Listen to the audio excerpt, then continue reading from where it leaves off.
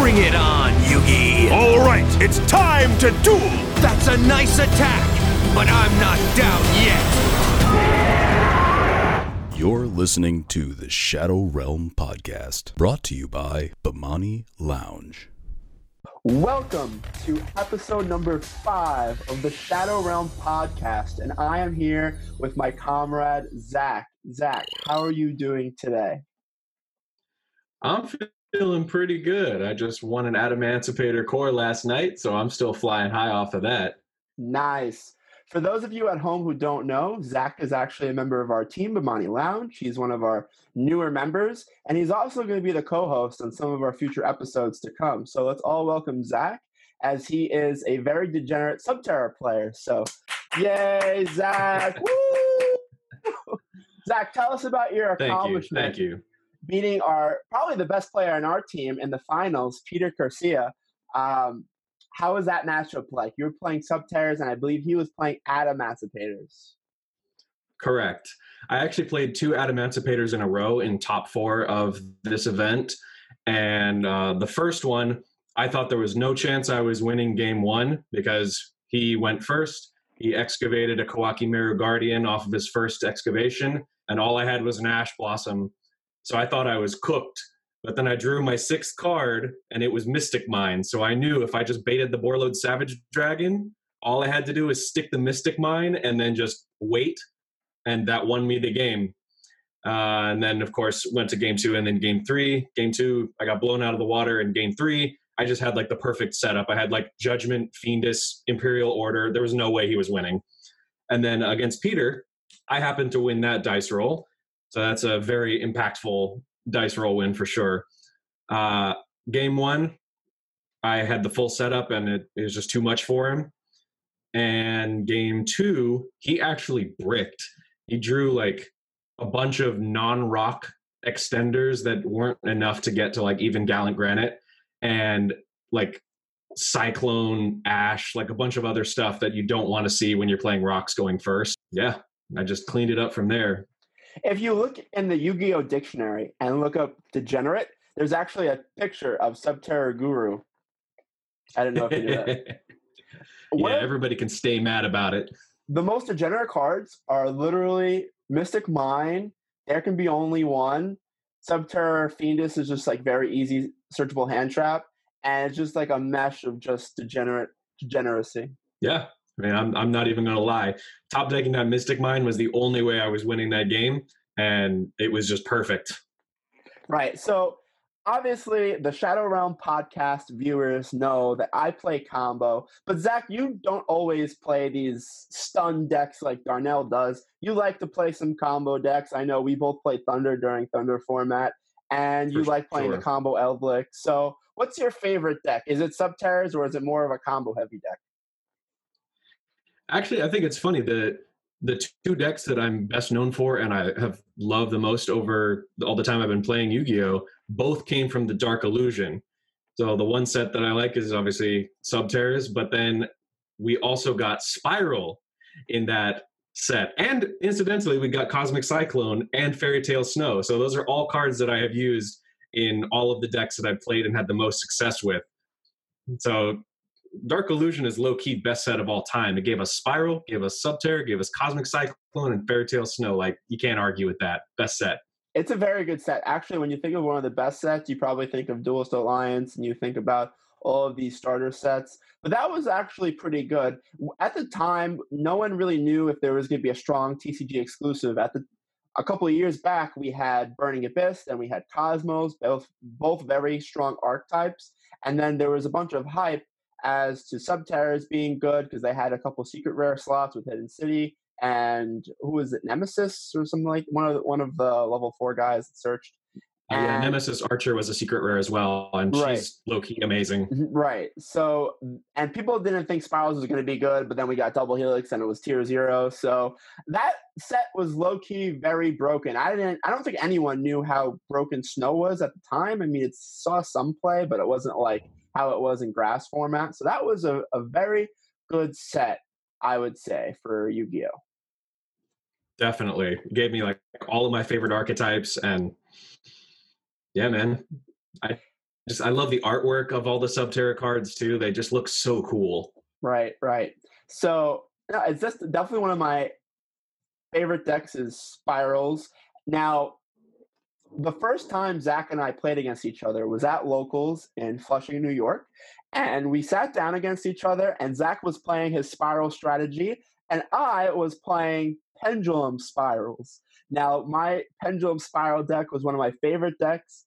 I used to go into Time Wizard Magician and search Master Plan and Pendulum summon it out, and like go Akashic Magician and search 2 off of Master Plan, and then like special summon the Super Agent. Like, it was so much fun. Like, I really enjoyed that deck. I think I went to like Firewall. It was so much fun. So I believe I won that one. I'm just saying. I think I took that one. You know what? You probably did. Like, you and so Elias both played some like really crazy combo decks. I remember I played against Elias one time, and he was playing Spiral Mech Knight, and I was like, "Damn, we built that deck together." Yeah, that was like the coolest combination I'd seen. And then he scraped me that round, and I was like, you know what, bro? I'm not even mad. Oh my gosh, you don't even know. We went to every single tournament we could. Elias, so for the viewers at home, Elias was the co-host of the first episode, and Elias and I, in May of 2018, created this Spiral Mech Knight deck, and we were so confident. Like, we would summon a blue sky, and it would get Ash or Ogred, and we would be like, sure. Normal summon Tough, special summon Agent, go double Helix, special summon Master Plan, make an unbreakable board. Nibiru wasn't a card back then. Like, if you got past Ash and Ogre, I'm not even sure if Called By was a card back then. Like, maybe it was very new. But, like, if you basically got past Ash and Ogre, you were winning the game. And as soon as double Helix, like, resolved, you won. So I remember at Brooklyn Regionals, I played against a Altergeist player, and it was game 3 of the last round of regionals. The winner gets like, I don't know, we weren't playing for top 8, but we were playing for like 10th place or something like that. And game 3, I special him in Blue Sky, and he goes like Ash, and I was like, sure, summon Tough, summon Agent, go double Helix. It was the best thing ever, man. I just love that deck. But I like Spirals because it allowed for innovation. A lot of people play it the cookie cutter way with a lot of hand traps. I never really played it that way. I like to play it with combo. I know that you like to play it that way too. So definitely love Spirals. For sure. So we have a great show for you today. We have a couple of segments. The first segment is set rotation. Is set rotation viable in Yu-Gi-Oh? The second segment will be just talking about the meta at large. I know we talked about it last week's episode with Eric Christensen. And our third and last segment will be from Road of the King, and we'll be talking about getting the read, which is a lot about the mental game and how important that is in winning at Yu-Gi-Oh! So let's get into the show. So the first segment, drum roll please, set rotation. So Zach, when we talk about set rotation in Yu-Gi-Oh!, we see it in Magic and maybe other TCG games, but we have a ban list in Yu-Gi-Oh! So what does set rotation mean? Well, it means only including certain sets in one ban list, if that makes sense. So you're including maybe the last 3 sets and maybe a couple of sets from the Synchro era, maybe a couple sets from the Xyz era, and maybe a Pendulum set. And let's discuss, do you think set rotation could be beneficial for Yu-Gi-Oh? Do you think it would be its own format? How do you think set rotation would affect the TCG advanced format? The thing that makes Yu-Gi-Oh special is the fact that we don't have a set rotation. If I wanted to play Dark Magician, the card, there's nothing stopping me from doing that as long as Dark Magician is not forbidden on the Forbidden Limited list. Just an example. So I could go back to 2002, 2003 and play any card I want legally as long as it's not on the ban list. Like, that's a pretty cool concept. And it means that if you own a card that was printed way back in the day, then like you don't have to be going and buying a whole new deck every single time you play. As long as you have good staples, you can just change out the engine.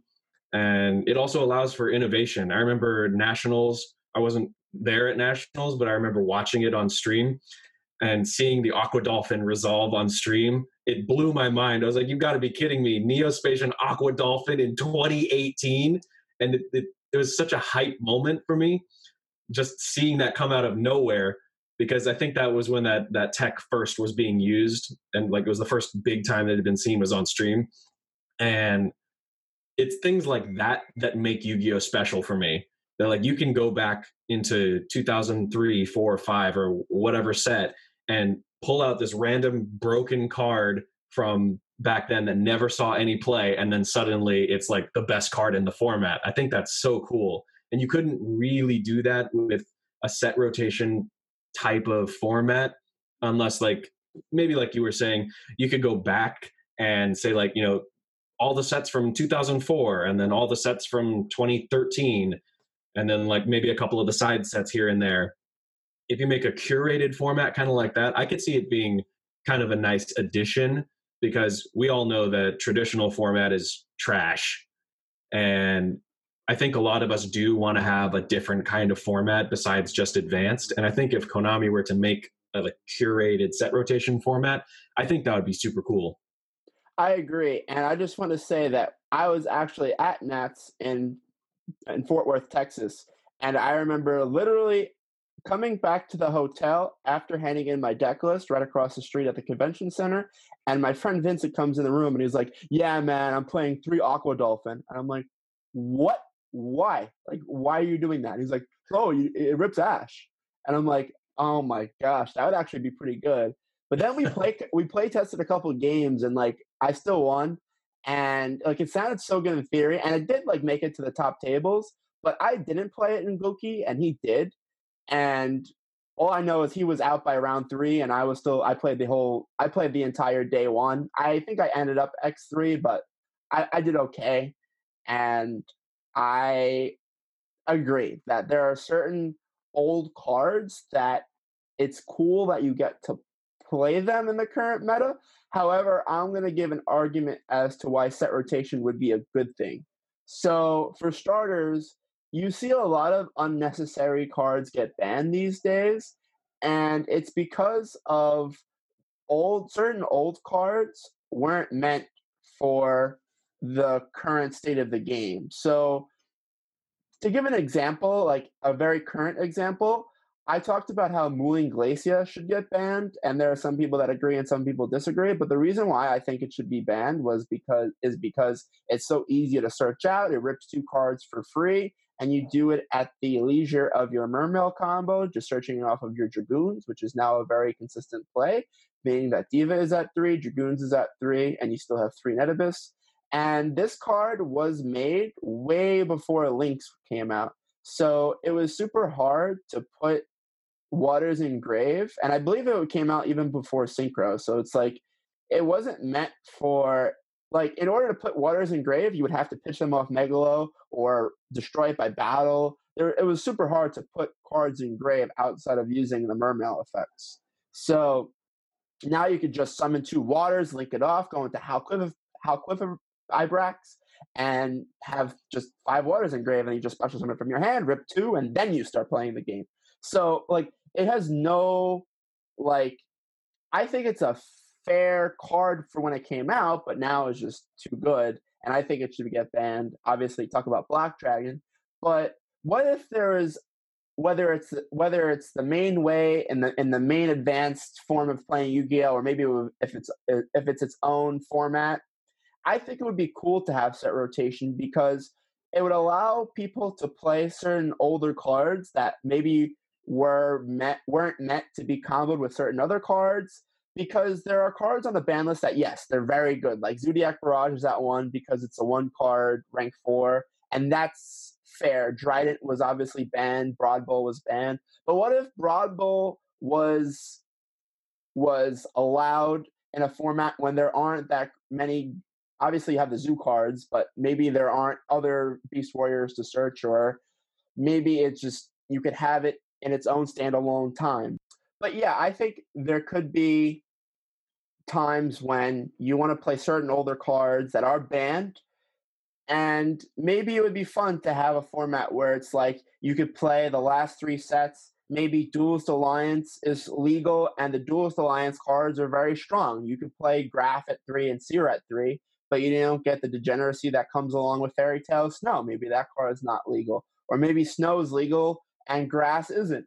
And there's certain combinations that you could have. And I feel like if it were to reset every couple of months, just like we have a new ban list every month, then it could allow for more innovation and allow for more just fresh combos. Because right now, I feel like even if there's a ban list, even if Black Dragon gets banned, I feel like we're still going to see Adamantipator's for a very long time. It's just like after Eclipse Wyvern got banned, like you still saw Dragon Link do a lot because guard dragons were still a thing. So I think that it would be fun to just have like a reset every once in a while and just get to play new cards. Now, it would be good for the market because they get to sell new cards and vendors get to sell different cards. Maybe sets that wouldn't sell would now sell better. So what do you think from a market standpoint? Do you think it would be advantageous to vendors to have a set rotation? I think that one of the saddest things is when I go into a card shop and I see all of this old product that like I would love to open, but I just know there's no value in there. Like as good as say like Stardust Dragon was, if I find a tin of that, like there's not much of true value you could get in there. It's better to just keep it sealed, which I think that kind of sucks. I would like it so that if you were to make a format with set rotation, you need the cards from those sets. Like, you know, reprints aside, you would need to have those cards. And the only way to really get them would be to open up some older product. And that would kind of keep the older product coming off of the shelves. So I definitely think that would be good for a vendor standpoint. Maybe not the greatest for a player standpoint, because you would have to continually buy new cards instead of, you know, just like hanging on to your impermanences and always being able to play those. But definitely we do want to support our locals. We do want to make sure that they're still around so that we can keep playing the game that we love. I agree. I think that when it comes to set rotation, there are certain old cards that everyone wants to be able to play, like you mentioned, Dark Magician, Blue Eyes. And if there was a format where those weren't legal, maybe some hero cards weren't legal, I think it would turn off some of the more casual players that just want to play their favorite cards from the anime. So I think that could hinder that could turn off some people from playing competitively if they don't have access to their favorite hero cards. Maybe Stratos isn't in the format. Yeah. I think for meta, I think you would be able to balance certain formats easier.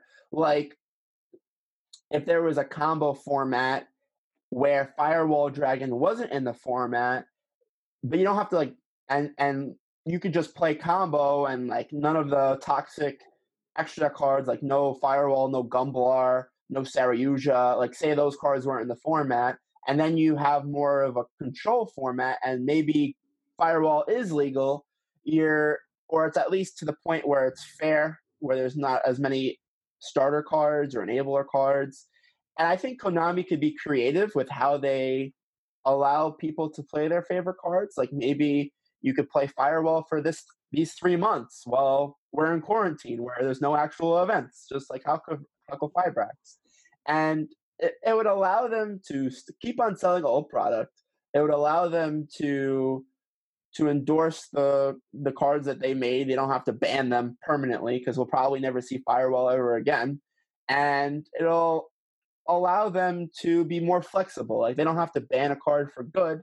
Like it would be cool to know that I'll get to play my Colossus again, sometime soon, instead of having to wait 3 years if I'm just a Thunder Dragon player and I refuse to play Yu-Gi-Oh! If I don't get to play Thunder Dragons, which I considered. At least I know that one day I could play my favorite deck again. And then if it's not legal the next set, I could either take a break or play a different format. So I would say if I were Konami, I would stop trying to push all of these new rush duels and speed duels, and Duel Links is its own thing, but I would just say be more creative with how you're organizing your tournaments rather than trying to reinvent the wheel. I think that a lot of people from a nostalgia perspective would enjoy playing cards from certain sets. Maybe you mix Duelist Alliance with the current format that we have. What if BA was at full power and then you had Adamantipator at full power and Shadal's at full power? Well, I mean, Shadal's are already at full power, but you know what I mean. I think it would be a very good Clash of the Titans, and that would be interesting to watch. Like if they had a tournament and I got to witness that, I would watch it just because I want to see what happens. Like I feel like Yu-Gi-Oh becomes so predictable to the point where it's just like blah. Even if there's a ban list and they hit one or two cards, most people already know like how to play the deck, or they know how to adapt. Like the best players will always know how to adapt. So I would just try to make it so that it's harder to predict how the meta is going to shape. And this way, even the best players have to, be more innovative, and they have to adapt even more. And I think that would make Yu-Gi-Oh a lot more interesting, at least in terms of watching tournaments on stream and participating in them. What do you think about that? I mean, I see what you're saying. Formats become solved very quickly, especially in times like now where we're all in quarantine and a lot of people have nothing better to do than to just grind on Dueling Book for like 10 hours a day.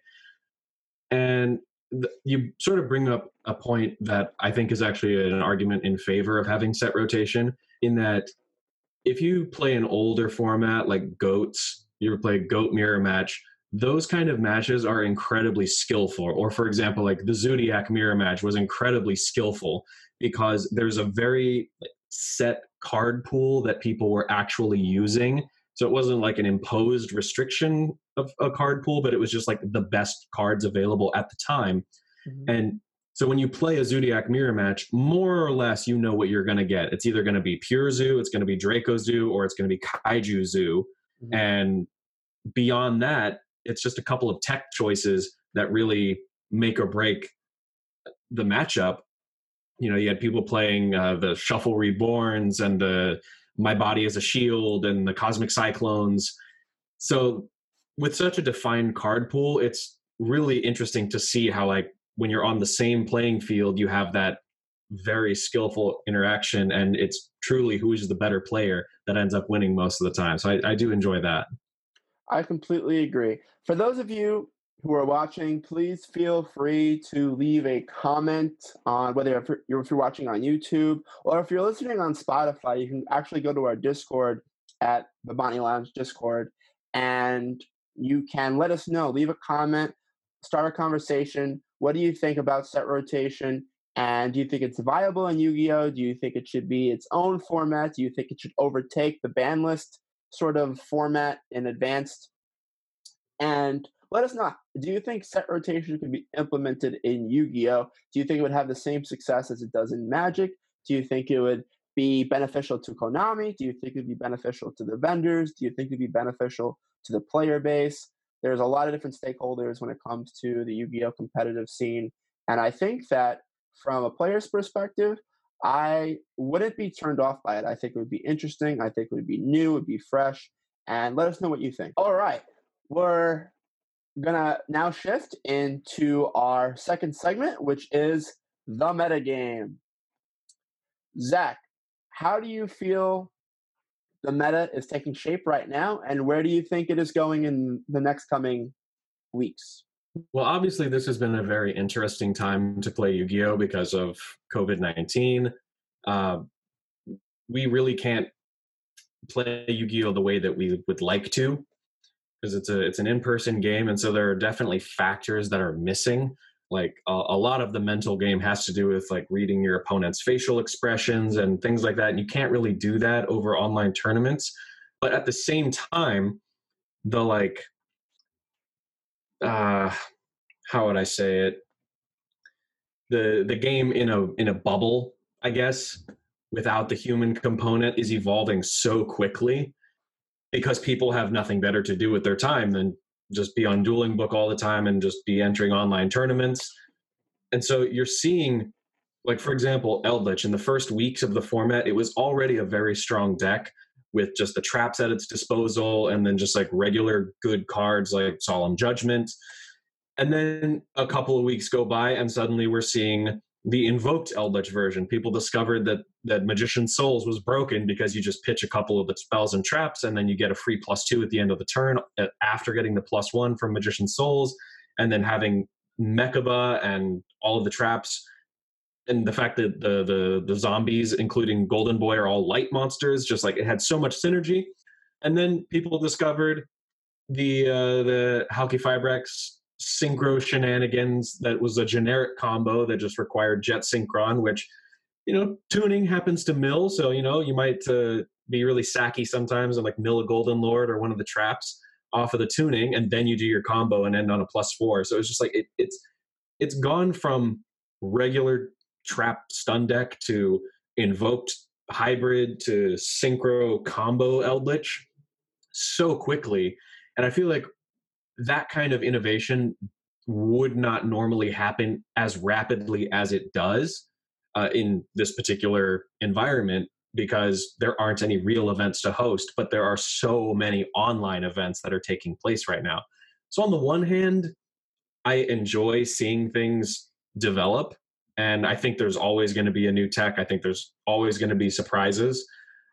But I understand why people are kind of upset with this format, like, saying ban Block Dragon, ban Halqifibrax, ban Jet Synchron. Everybody's got a different opinion. But honestly, I think that it's not the worst format I've ever seen. I mean, I lived through Goki Gumblar. I lived through, Trickstar Sky Striker. Like, I've lived through some bad times, and this doesn't seem too bad. Like, put up a couple of negates, like that seems fine. I also lived through Pendulum FTK, like so many FTKs in 2018. That was like the worst year to play Yu-Gi-Oh! So this does not seem so bad by comparison. And even with Halqifibrax in the metagame and enabling so many degenerate combos, I mean, like, imagine if we had Halqifibrax plus Summon Sorceress, or Summon Sorceress and Firewall Dragon. Like, that's just way too much. And so I think we had to get Halqifibrax eventually. And I think I actually got to give some kudos to Konami for not giving us Halqifibrax until now, like waiting until the end of Master Rule 4 to give us that card. I think that's really great, because we still get to see the degeneracy and see what it's capable of doing, but not creating like a tier 0 combo Halqifibrax Turbo kind of format. I think there's still a lot of diversity here. Like, dinosaurs are a very scary deck, and generators are low-key super underrated. So I think there's a lot of fun to be had in this format, but you just got to look for it. There are definitely some dark horses in the format. I personally haven't played much in the last week or two, but I know the decks that were good pretty much are still good. Like, you have your Adamantipator's, which is the deck that I am currently on, and then you have Combo Eldritch. I actually had a conversation with Hanko Chow, who's a very well-known player, and I talked to him about Eldritch because I was looking into possibly making my own Eldritch zombie build, and he had one on YouTube that I thought was very good, using Bloom as the normal summon and being able to search Golden Boy through Bloom, or searching Balderdrock or Jacko Bolin. And it was actually a pretty interesting build. Unfortunately, he said that it kind of got overshadowed by the whole Jet Synchron, but he actually had an interesting take on the meta, and he was like, all right, dice roll, who wins the dice roll, who goes first, they commit their Halqifibrax play. Are you able to stop it? Yes. All right, I'm going to make my Halqifibrax play. Are you able to stop it? And then it's like, whoever stops the Halqifibrax play, it's like a clash of the engines outside of that one play. So it's like, if Dinos play against Eldritch, it's like, all right, are your Dino cards better than the Eldritch traps? So it's kind of like that. So I thought that was very interesting, because, how you build your deck, you want to have multiple layers of synergy. So you want to be able to make the Halqifibrax play and have that as consistent as possible.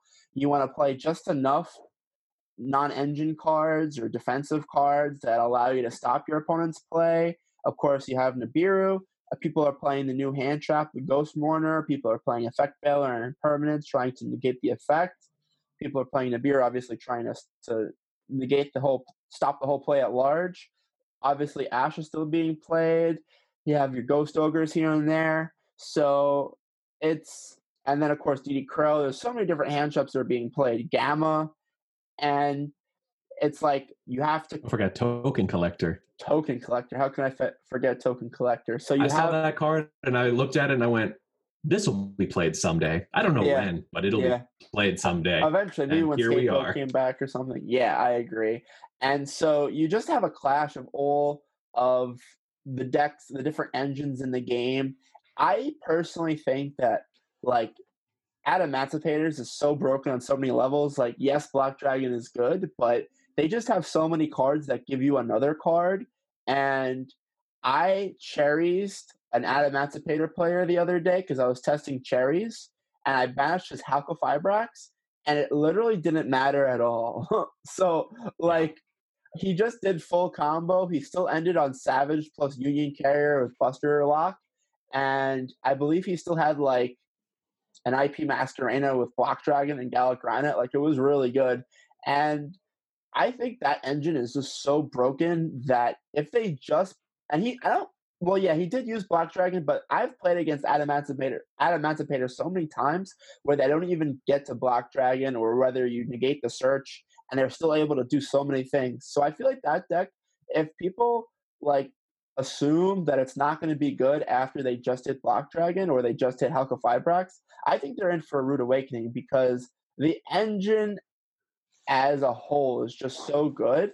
And I feel like if they take Halqifibrax out of the picture, it just increases the lead that Adamantipator has over the other decks, because I feel like Adamantipator, yes, they use it for their combo, but they don't rely on it as heavily as the other decks do. Like, if you take Halqifibrax away from Dinos, then I feel like all of a sudden their first turn play is gone. Like, they're back to being a going second deck. Same thing with Mermails. Like, they don't really have that turn one play anymore.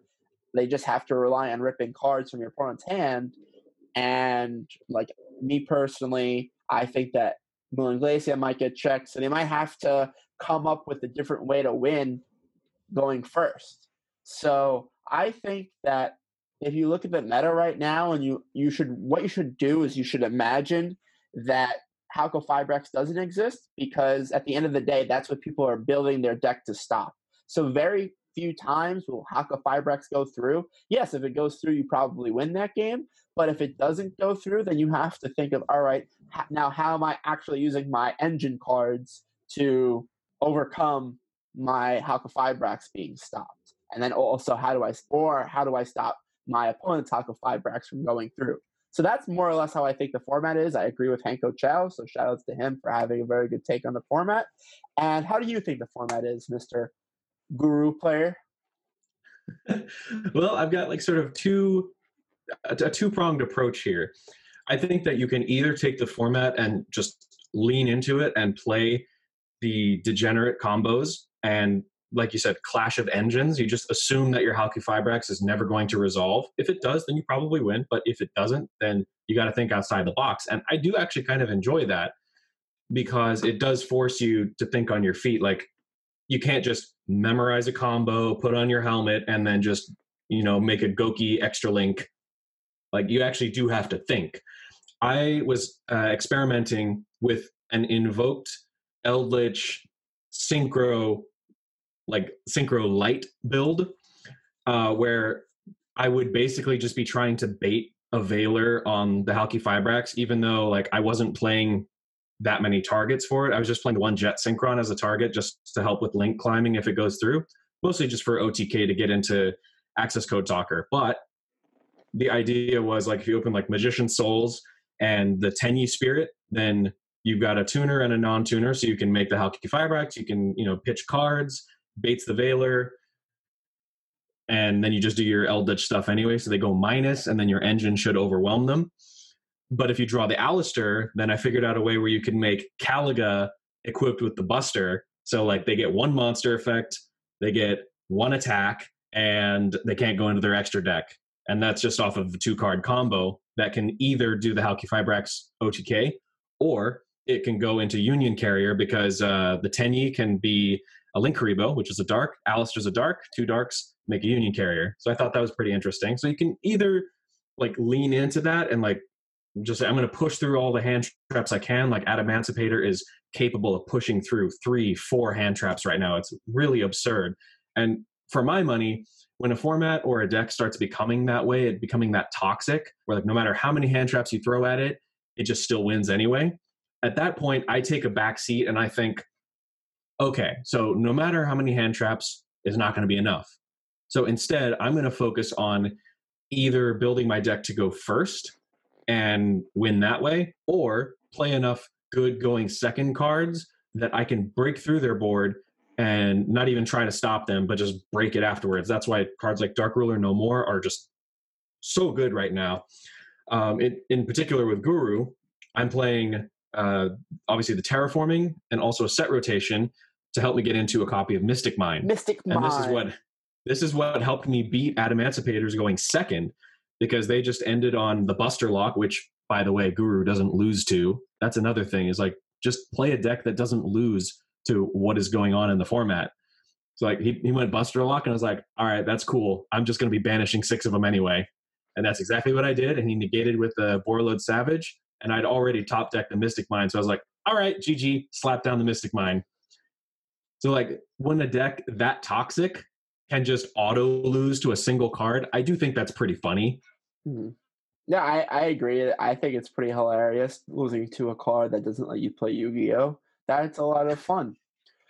Do you think that moving forward, if Hauka Firex gets banned, do you think we're going to get back to a format where there's more control decks when they kind of creep back into the format? Because don't forget, for a very long time we had Sky Strikers, which how can we not get through the meta segment without talking about Ryan Yu winning the recent LCS tournament with Sky Strikers, and now that is the deck that I've seen a lot on Dueling Book, just watching matches, participating in some. I've seen a lot of Sky Strikers, and I feel like if Hauka Firex gets banned, now we know Sky Strikers are utilizing Hauka Firex and in their own unique way, making Access Code Talker and cheesing wins that way, which is perfectly fair and legal with the new cards.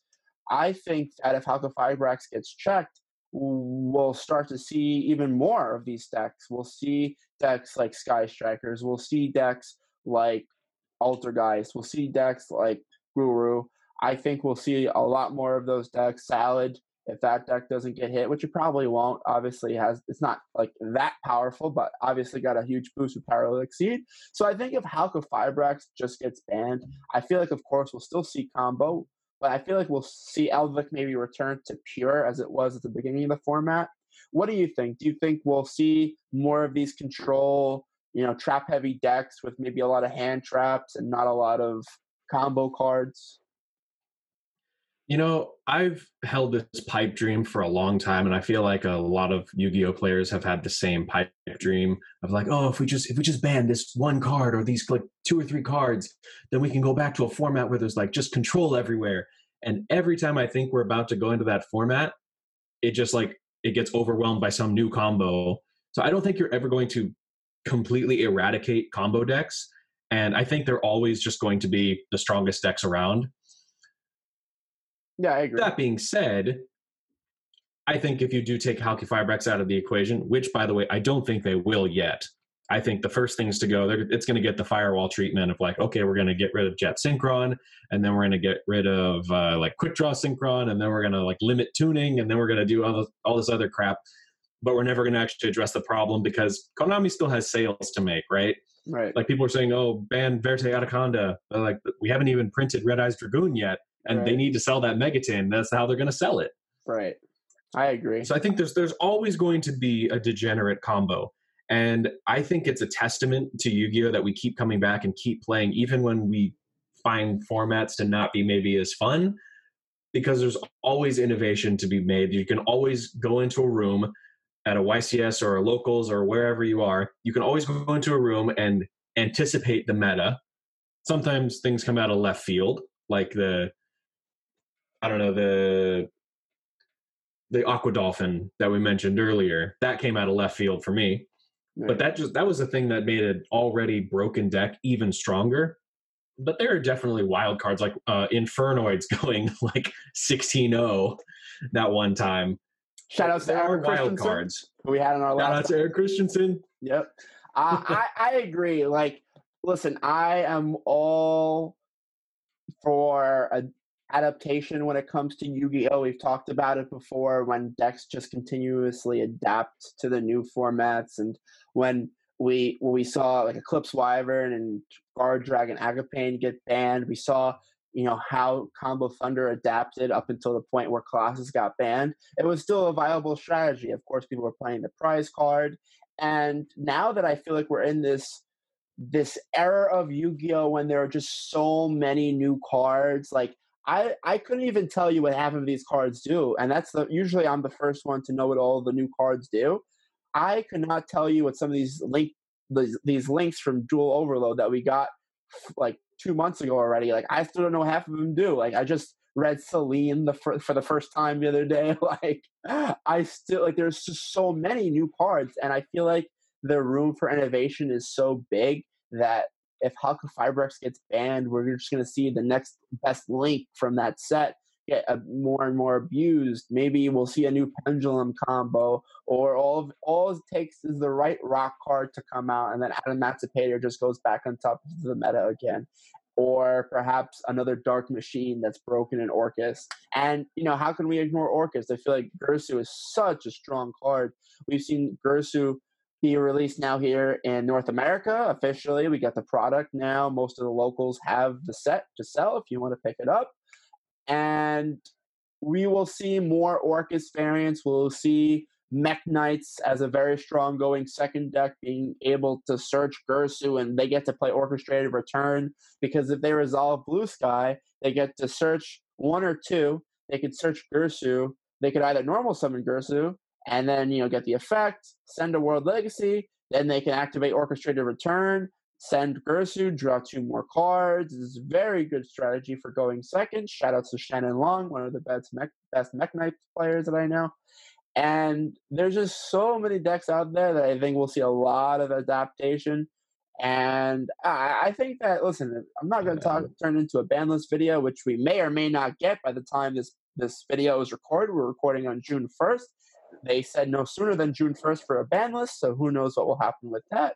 But I think that no matter what we see get hit, it'll be a couple cards. I don't think they'll murder these decks, because the decks haven't been able to be played at any tournaments. So I don't think that Hulk of Fibrex will get banned directly just because it's only been legal for a month, but it's never even been legal for one actual Konami-sanctioned tournament.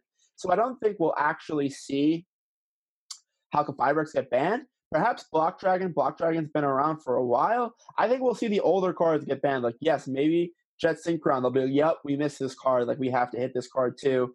And, I mean, how could they not look at these online tournaments and see what's going on? Obviously, they're not stupid. They must look at what decks are doing well in these unsanctioned tournaments, and how can we use these to now improve our own tournaments? Because I don't think anyone wants to sit, whether it's IRL, if we ever get back to that form of Yu-Gi-Oh, or even in these new form of, I forget what they call it, like at-home Yu-Gi-Oh duels.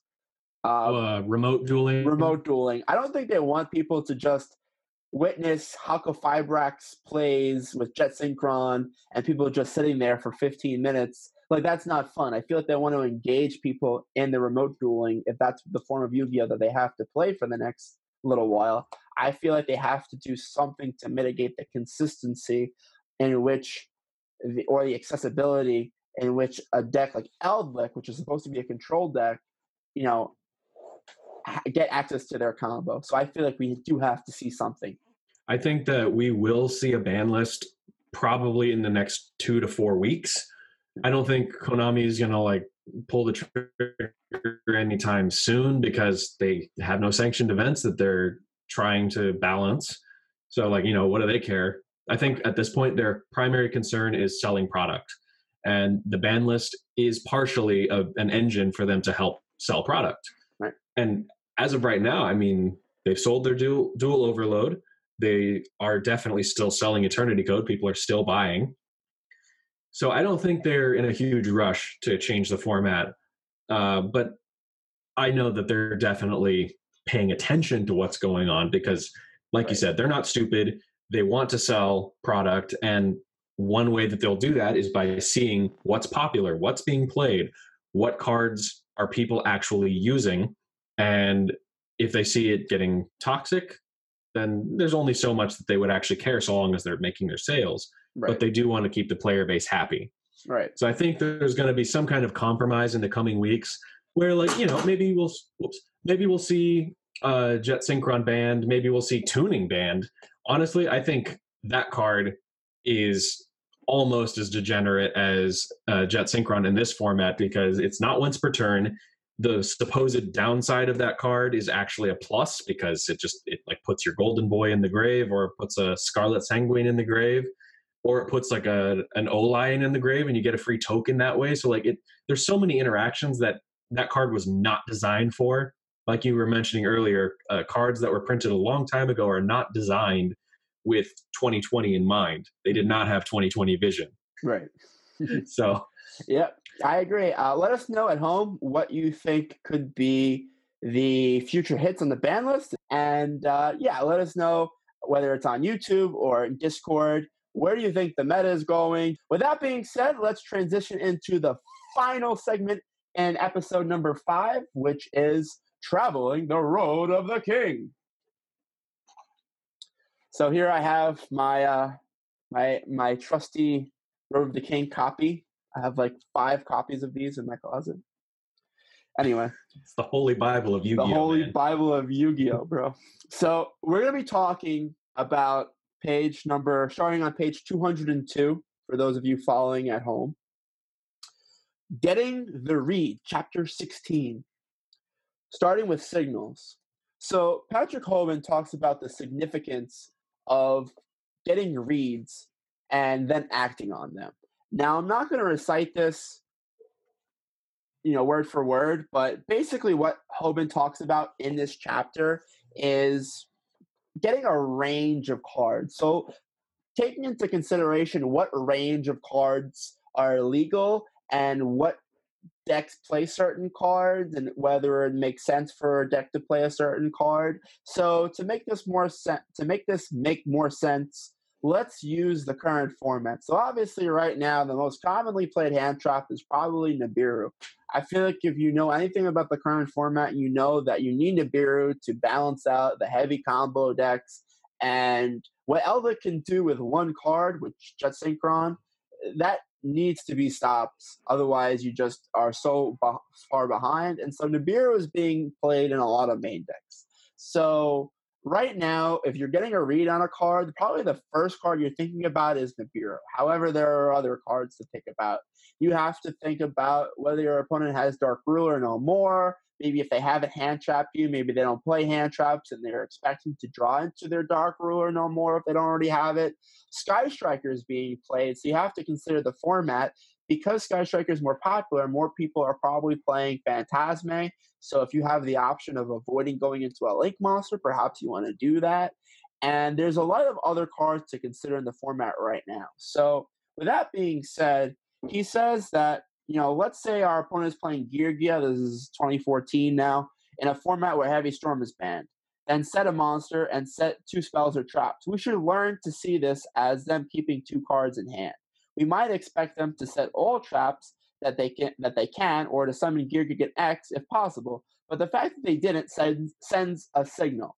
It tells us that the cards that they kept in their hand are probably not traps or Geargia Accelerator.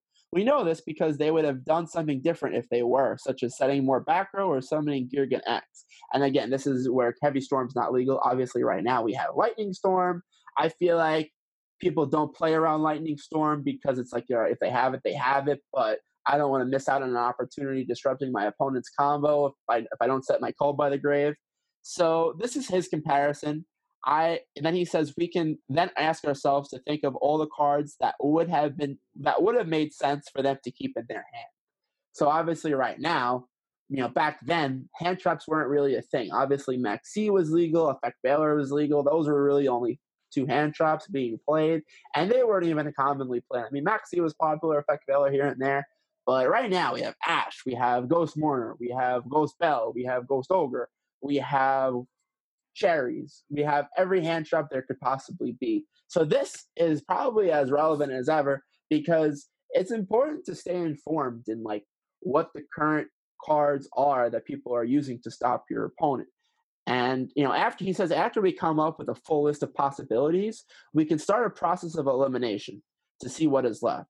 We can do this by asking where would it make sense for them to activate a certain card if they were to have it.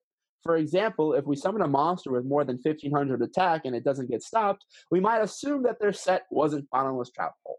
I would make this comparison to summoning a very powerful monster against 4 back row and seeing if they have Solemn Judgment. I think Solemn Judgment is a very widely played trap, especially if you're playing against a control deck like Sky Strikers or maybe Guru.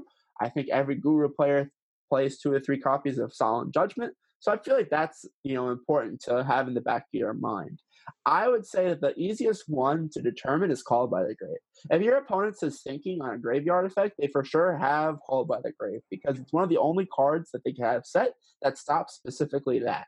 And so, like already in my mind as someone who's seasoned in the current meta, I would say Called by the Grave. If you're playing against 4 sets, I would say Called by the Grave, Solemn Judgment.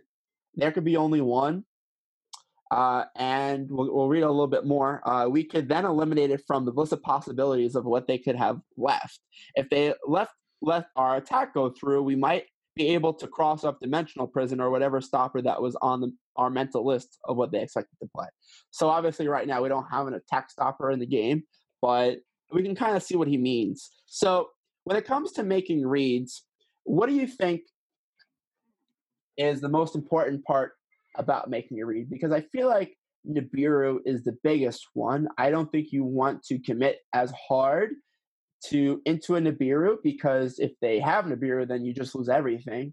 And if you're able to make a negate, then that's very important. But sometimes I know when I'm playing Adamantipator, I have to choose of whether I want to keep that Guardian on the field or whether I want to synchro it away for a Raptide or a Savage Dragon or something like that, where then there is a window for them to Nibiru me. So I feel like, in my opinion, and it's a little hard to do in online Yu-Gi-Oh! Rather than IRL Yu-Gi-Oh!, I try to watch my opponent and their tendencies and what they try to do and try to look for context clues, which Hoban talks about as well. So could you think of an instance where you made a read and it let you win the game or put you in a better spot to win the game?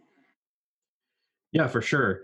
An example I always come back to for my personal experience was shortly after the release of Nibiru. This is at a time when I was playing Thunder, like Pure Thunder. I didn't really mess with the combo version too much. I played it a little bit, but it was too expensive for me. But I was just playing Pure, and everybody's saying, oh, Thunder Dragon just dies to Nibiru. And so I was like, all right, I think I know how to play around it.